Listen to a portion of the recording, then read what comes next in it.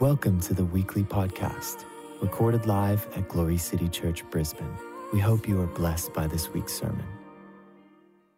Amen. Praise the Lord. Well, we're going to pray for people as the Holy Spirit leads soon. But, I want to encourage you.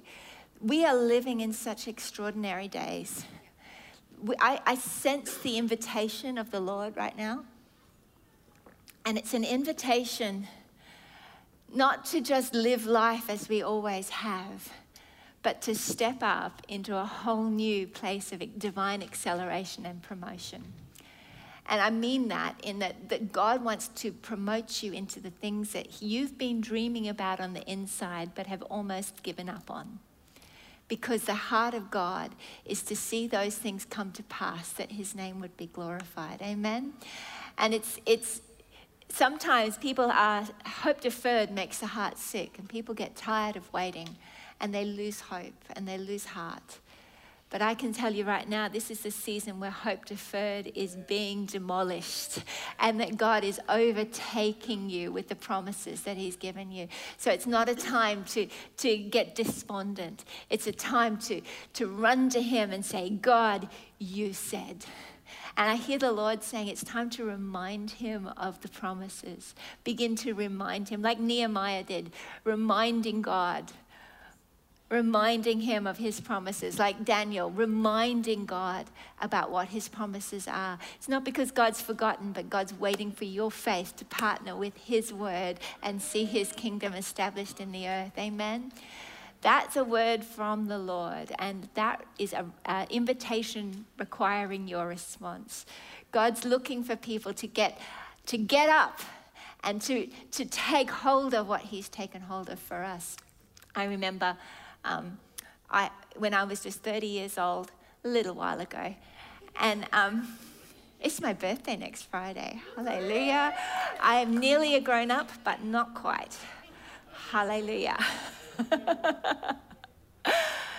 But I remember the Lord had promised me that in my 30th year I would see the things that he'd promised me. He'd promised me that I would begin to preach and that I'd be given opportunities to preach. And it hadn't happened up to that stage. I'd had my 3 babies. I'd been to Bible college part-time while I raised the kids and stayed home to look after them. But 9 days before I turned 31, I just got annoyed because my situation was worse than it ever had been. I was doing less than I ever was before. And I had these promises that God had spoken to me personally. Back when I was 23, I wrote them down. In my 30th year, God's going to open the door for me to preach the gospel. And I tell you, in the natural, it was the opposite of opportunity that was happening. And so I got on my treadmill, did my exercise. Exercise is good. Hallelujah. I was in the academy this week talking with Christine Greenwood, doing an interview with the students. We were just talking about good life, health, balance. Hallelujah. That's godly too, looking after your body. Anyway, I was doing my exercise, and I just got a militant with God. I began to say, Lord, you said in my 30th year, these things were going to happen. There's 9 days left. And I am holding you to your promise. You said it. You're going to do this because you said you're going to do it. And Lord, I'm reminding you there's only 9 days. So I'm thanking you that these 9 days you are bringing that breakthrough you've promised to me. And I just began to talk to you. I wasn't being rude, but I was actually going to war with the promises. It tells us in 1 Timothy 1:18 or 2 Timothy 1:18. I have to look it up. Wage warfare, therefore, my son Timothy, with the prophetic words spoken over you. That, God wants us to actually wage war with the promises that he's given us and not just let them sit there as, well, we'll wait and see. They're actually invitations that you are required to go to war with, to begin to speak it out, to begin to declare it, to begin to say, this is what you said. And if you say, well, I don't have very many prophetic words, you've got a whole book of them. The Bible tells us that you are now, as a believer in Christ, one who is born again, a co-heir with Christ. Jesus was Jewish, so all the promises that applied to the Jewish people also now apply to you. That's better than you're reacting. All the promises in the New Testament now apply to you. Every promise, the Bible says, God says, is yes and amen for you. That is, yes, so be it. And God is waiting for us to begin to realize the richness of what's been given to us so that we begin to, instead of sitting back moaning and complaining, start to pick it up, decree it and declare it and say, Lord, you said with long life, you'll satisfy us and show us our salvation. So that one you're praying for that's struggling with sickness, instead of accepting it and getting upset, begin to declare the promises of God. You said, thank you, Jesus. You said, thank you, they will live a long, healthy life. Thank you, Lord. Begin to declare the promises of God. You said, God, you declared your will, that your will was for me to prosper and be in health even as my soul prospers. So, Father, I thank you. I declare I am prosperous. I am healthy. My soul is prospering. I am walking with you and you are helping me. As you begin to lay hold of these things, you'll see yourself step up out of the passive place of complacency and start to step out onto the field of battle where the battle's already been won for you. Hallelujah. The battle belongs to the Lord, but you now also belong to the Lord. And so you get to work with him to see his plans and his kingdom accomplished on earth and in your life. Amen. Hallelujah. Well, that is not my message today, but I believe that's the message of the Holy Spirit. Hallelujah. So thus saith the Lord. I want to read to you today from Hebrews chapter 11, if you've got your Bibles. He is a good Father, amen? I tell you, I feel some warfare coming up, and it's exciting. It's exciting. It's not dangerous, it's scary. It's exciting because God's already guaranteed us that his promise is that he has already given us the victory. Hallelujah. And he always causes us to triumph. That's great news. What are you going to do with that one? What are you going to do with that promise? That's pretty extraordinary. It means that you have his promise. You always cause me to triumph. Hooray. What are you worried about? Don't worry. Hebrews chapter 11. This is a fascinating chapter. They call it the Hall of Faith. And there's many, many, many heroes of the faith that are listed here. By faith, Abel offered to God a more excellent sacrifice, verse 4. By faith, Enoch was taken away so that he did not see death and was not found because God had taken him. Verse 6, but without faith, it is impossible to please him. For he who comes to God must believe that he is, and that he is a rewarder of those who diligently seek him. That's another thing you can tell God. God, you're a rewarder of those who diligently seek you. You are the one who's given us the faith of the Son of God, and I thank you that faith pleases you, so I thank you that I'm pleasing to you, God. I thank you today, Lord, that I can go to war with your promises knowing that you are faithful. By faith, Noah, it goes on. By faith, Abraham dwelt in the land.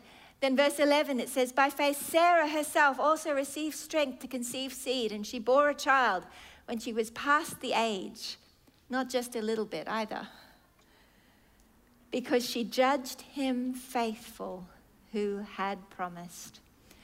I love this. Hebrews 11:11. God is trying to get our attention. And he's wanting us to wake up and realize. 11:11, John 11:11 talks about Lazarus was sleeping, but Jesus went to wake him up. I always see 11:11 as a wake-up call. And this scripture here, Hebrews 11:11, says that it talks about she judged God faithful who had promised. I love it. God wants you to anchor your hope in his nature. You know, it tells us in the book of Revelation that Jesus actually has inscribed on his thigh the words faithful and true. It's his name. His name is faithful and true. That's who he is. God can't lie. Hallelujah. He is faithful and true. And when we judge him faithful, We can trust him, we can rely on him, we can put our hope in him. But I want to talk to you about something a little different tonight. Not only did Sarah judge God faithful, but God judged Sarah faithful. And it's fascinating when you read the story of Abraham and Sarah having this child. It's like, it didn't seem like, if you were to read, this is what the heavenly record is, you'd think it would read, Sarah firstly laughed at the idea that she'd have a son. They tried a whole lot of other ways, ended up with an Ishmael when she gave her servant to Abraham. And then when the angelic visitors arrived to say, this time next year Sarah will be pregnant, she laughed in scorn. She didn't seem to have a whole lot of faith. And then they said, why did you laugh? She goes, I didn't laugh. She lied. Not only did she not believe it, she lied about not believing it. But the heavenly record doesn't say, Sarah lied.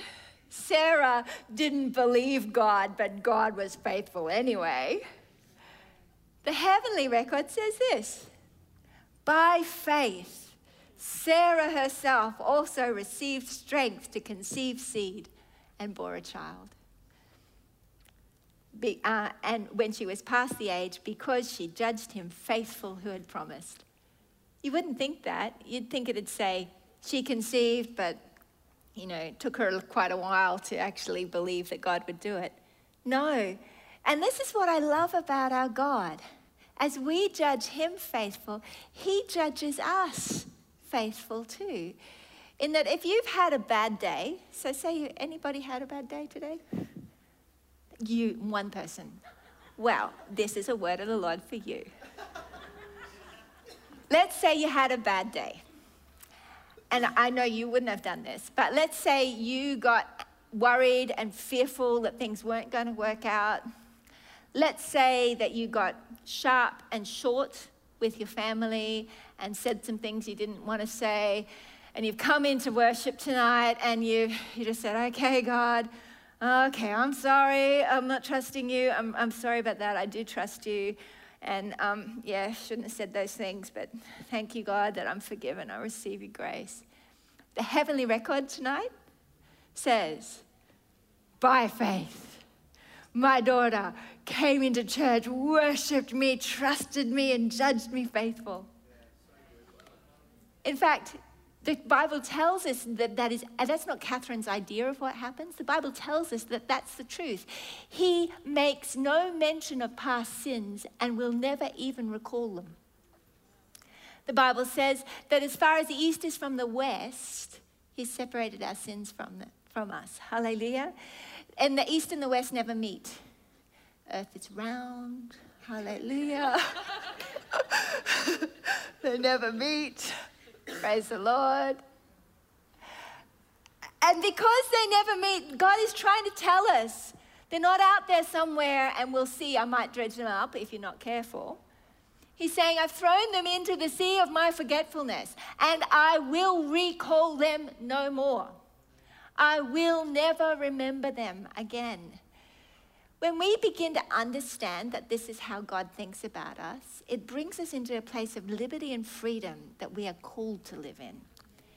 You see, we need to not only judge God faithful, we need to start coming into agreement with how he judges us. You know what God sees when he sees you? If you're someone that's given your life to Christ, you've said, Lord, I receive Jesus as my life. Jesus is my Savior. I give you my old life, all my sin, all the crookedness that was everything that was wrong with me. I give it all to you and I receive a new heart. I receive a new nature, the nature of Christ. It's no longer me who lives, but Christ who lives in me. I thank you, God, for new life. If you mess up after you've done that, the Bible doesn't say, well, now you're back to being a rotten, bad sinner again. He still calls you a saint. And as he looks at you and you come and go, oh, God, I messed up. It was so bad. He doesn't go there stand there thinking, oh, you did. I had great plans for you. You've really messed this up. I can't do anything about that now because of what you've done. That is not how God thinks. Well, Sarah, I had the plans for you to be like the mother of all the nations, and you've just messed it up. Because not only did you not trust me, you lied about not trusting me.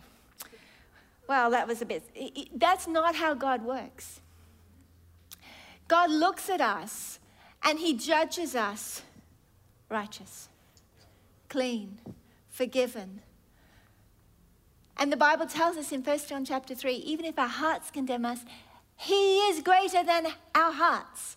His judgments are worthy and faithful and true, and faith is required to come into line with what he believes about us. It is much easier to get into some form of false humility or religious state that says, no, I need to beat myself up about this for a while. I need to sort this out in my life. I'm a bad person. I need to sort this out. Why do I keep doing this? I can't understand it. That's a place of cyclical unhappiness. Instead, you have to go, okay, I messed up. That was wrong. Thank you, Jesus. That is not how you define me. That's not how you judge me. In fact, you don't even remember it anymore. Thank you, Jesus, that you spilt real blood to pay for that. And I thank you, God, you've forgotten it, so I will too. It requires faith to do that. It's easier to actually hold on to it, recount it, beat yourself up about it, because then in some way you feel like you can earn the forgiveness. Humility is receiving what you can have no part in earning. And having faith that pleases God is faith that says, God, you're better than I feel like I deserve. Hallelujah. God, you're better than I feel like I deserve. What does your heavenly record say about me today? It says she trusted me as her Savior, as her Redeemer. She is righteous, she is clean, she's holy. She's walked with a faithful heart. But God, I was worried about this. I was fearful about that. I said this, I shouldn't. Oh, I did that. God, I did that again. And God doesn't look and go, I give up. It's useless. We've tried again and again and again. You keep making the same mistake. Yeah, nah, I'm going to choose someone else. Praise the Lord, that's not how God works. Amen. God doesn't look at that. He looks at you coming and going, you're again, God. You're going, oh, I love you. You're so lovely. You are clean. You're right. But God, that's not true. I did bad. He goes, no. Look at me. I already spilt real blood for that. That's covered. That's gone. Your faith in approaching me is what I see now, what pleases me. Hallelujah. God judges. The righteous judge judges. He looks at you and he goes, clean, righteous. But clean, righteous. Because you're not defined by your performance, you're defined by your faith. If you were defined by your performance, it would be called self-righteousness. And all your self-righteousness is as filthy rags. But those that would humble themselves and say, okay, God. Let's say that you've really had a struggle with anxiety or fear. And you've had one day of like, oh, it's just hopeless. No, it's because it's terrible. It's never going to happen. It's terrible. And you go, oh, God, I should trust you. I know I should trust you. And the next day you do it again. Oh, God, I'm telling my friends. God doesn't look at you and give up on you. God doesn't keep a record of those sins to be exposed in front of the whole world and the universe on Judgment Day. The Bible tells us what happens on Judgment Day. Would you like to know? Let's have a look. This is good stuff. Have a look here. 1 John. Who knows where I'm going? Come on, you guys. Who knows where I'm going? 1 John chapter 4, verse 17. Come on. You, Julia, you and me. Did you say? Oh, well, that's all right. Who said that? 1 John 4:17. Pastor Dylan. God looks at Dylan today and he doesn't judge him as a liar. He judges him as righteous and full of faith. Hallelujah. This needs to be a memory verse for you. 1 John 4:17. Say it. 1 John 4:17. Let's read it. Love has been perfected among us in this, that we may have boldness in the day of judgment, because as he is, so are we in this world. There is no fear in love, but perfect love casts out fear, because fear involves torment, but he who fears has not been made perfect in love. We love him because he first loved us. It's attaching fear to judgment. And you don't have to be afraid anymore, because judgment is not coming your way when you are in Christ. What is coming your way is the judgment of God that says, I judge you righteous. I judge you clean, as righteous as my son. Your sins aren't just covered, they have gone. They're not part of your nature anymore. This is who you are. And when by faith you start to judge God faithful, and you start to agree with him about how he judges you, your attitude toward everybody else will shift. God is looking for us to be a people who would love as he loves, right? How does he love? He loves with kindness that's beyond our comprehension, patience that's beyond our ability to have humanly. He loves us in a way, the Bible tells us exactly how he loves. In fact, it tells us that love keeps no record of wrongs. He keeps no record. So you come to him tomorrow and you go, oh God, we have to have this talk. I keep sinning. I'm so sorry. He looks at you and he says, I'm so happy to see you. Let's talk about what we're going to do today. How do we know that? Well, we read about it when Jesus explained to us what the Father was like in the story of the prodigal son. Son comes home. Oh, I don't even deserve to be called his son. But before he can get the words out, the father's putting a robe on him, a ring on his finger, calling for a party, shoes on his feet, restoring everything to him. And the guy hasn't even said sorry yet. That's what God's like with you. Today, tomorrow, the next day, again and again and again, until you actually start to believe his nature. When we begin to believe that he is faithful and true, and that as we have come to him in faith, believing that he has given us power to become new creations, that he's given us forgiveness and mercy, hallelujah. When we believe that his patience and his mercy doesn't run out, but that, thank you, Jesus, the blood never fails, hallelujah. That your blood covers a multitude of sins, hallelujah. That his blood was shed for the forgiveness of sins, not just a few, all of them. Hallelujah. The Father's longing for us to begin to come into agreement with how he feels, to begin to believe how he judges us. What does heaven's record say about you today? People get worried. They think, oh, I don't know if that's okay to say these things, because then people might just keep sinning and not have any fear of God. Wrong. When you start to judge God faithful and true, and you start to believe that he judges you faithful, then as a man thinks in his heart, so is he.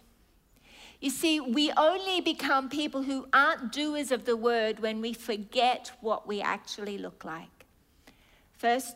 James chapter 1 tells us that if any man's a hearer of the word and not a doer, it's because he's like a man who looked at his natural face in the mirror and then walked away and forgot what he looked like. If you're not doing the stuff and you are a believer and you are in constant sin, the answer isn't for you to try harder or to blame anybody else. The answer isn't for you to blame yourself and get down on yourself and then try and deal with yourself. The answer is to humble yourself and say, Lord, I need more reminding. I need more reminding of what you look like. So God, help me to look in the mirror. And the Bible tells us what the mirror is, that we all with unveiled faces behold as in a mirror the glory of the Lord. In other words, as we look at him, we see what we look like. He is our mirror. As he is, so am I. So as I remind myself of the truth, this is what I look like. This is who I am. Pure, holy, true, righteous, faithful, faith-filled, full of power by the Spirit of God, forgiven, not condemned, not guilty, no record of wrongs, absolutely declared righteous, clean, holy. As I begin to remind myself by looking at who he is and the goodness of what he's done, then when I am constantly allowing him to be my glory and the lifter of my head, who looks up to see his face so that I remember what I actually look like, then when I believe what he says about me, not just theoretically, not just once off, but through constant fellowship and communion with the one who is speaking truth into my life, then I will become a doer of the works of Jesus. I will live like him. I will manifest the fruit that he has in his life. If you're not manifesting all the virtues of God, the Bible tells us it's because you've forgotten that you've been cleansed of your past sins. Don't buy the lie that because you have sinned in an area, that is therefore your definition. Sin no longer defines you. Jesus does. When you start to believe this, and not just, you can agree with it and still keep sinning. But if you keep looking at the Father and you come to him, fight every day to be alone with him, with the one who wants to speak truth into your life. As you let him speak to you and say, you are my beloved, holy and dearly loved. Hallelujah. That's the word of the Lord. Therefore, as God's chosen people, holy and dearly loved, God, I thank you that I'm holy and I'm dearly loved and I'm full of power by the Spirit of the Lord, and that you are with me constantly as my fellowship, as my helper, to help me in all of my times of need. You are my escape in every temptation that comes my way. You make the way for me where there seems to be no way. You are my help, God. There is nothing that comes against me that you aren't present with me, ready to help me. So today, help me to be aware and conscious of the fellowship of the Holy Spirit. You know, I used to go to an Anglican girls' school, and in that school we would say the grace on Mondays at assembly as we sat on the cold concrete, cross-legged. Anybody remember days like that? I think they probably don't do that anymore. I don't know. Maybe they do. But we used to say the grace. Now may the grace of our Lord Jesus Christ, the love of God, and the fellowship of the Holy Spirit be with us all this day and forevermore. Amen. And we would say it by rote. But one day I woke up to the reality of what that actually meant. I was listening to the audio Bible in the car one day. Now, may the grace of my Lord Jesus Christ, his love, the love of God. God wants us to be aware of his grace. Oh, thank God I've been set free from me. Thank God real blood was spilt for my sin. Thank you, God, that your love is so amazing. It casts out all fear. And the fellowship of the Holy Spirit. This is an invitation that most of us don't make full use of. The fellowship of the Holy Spirit is what will keep you walking in freedom, peace, joy, and righteousness. He is the kingdom of God. He encapsulates everything we need. He is the Spirit of the Father, the Spirit of the Son, the Holy Spirit. As we begin to acknowledge the presence of the Holy Spirit in our everyday moments, recognizing that he's there ready to help us, and as we begin to say, I do need you, I want your help. Help me, help me. He is there to help you. Hallelujah. He is there to help you when you're feeling angry. He is there to help you when you're feeling tempted. He is there to help you when you're feeling discouraged. He's just waiting for you to reach out and say, I want to hold your hand. Help me. Talk to me. Help me. You are the glory and the lifter of my head. Here's my head. Lift it up. Help me. Help me. I want to look at you. What do you say about me today? What's the truth, God? And as you begin to let him speak truth to you, hallelujah, his light begins to flood our hearts. In his light, we see light, is what the scripture says. In your light, we see light. In my own world and in my own space and in my own troubles, all I see is panic, problems, and sin and stuff. But in his light, I can see clearly now, the rain is gone. Hallelujah. God wants us to live in a place where the fellowship of the Holy Spirit is continually reminding us that we are connected, we are accepted, we are loved, we are holy, so that as we believe what he says about us, we then can, living in this place of constant awareness, manifest the truth of who we really are. Amen? Amen. Hallelujah. Praise the Lord.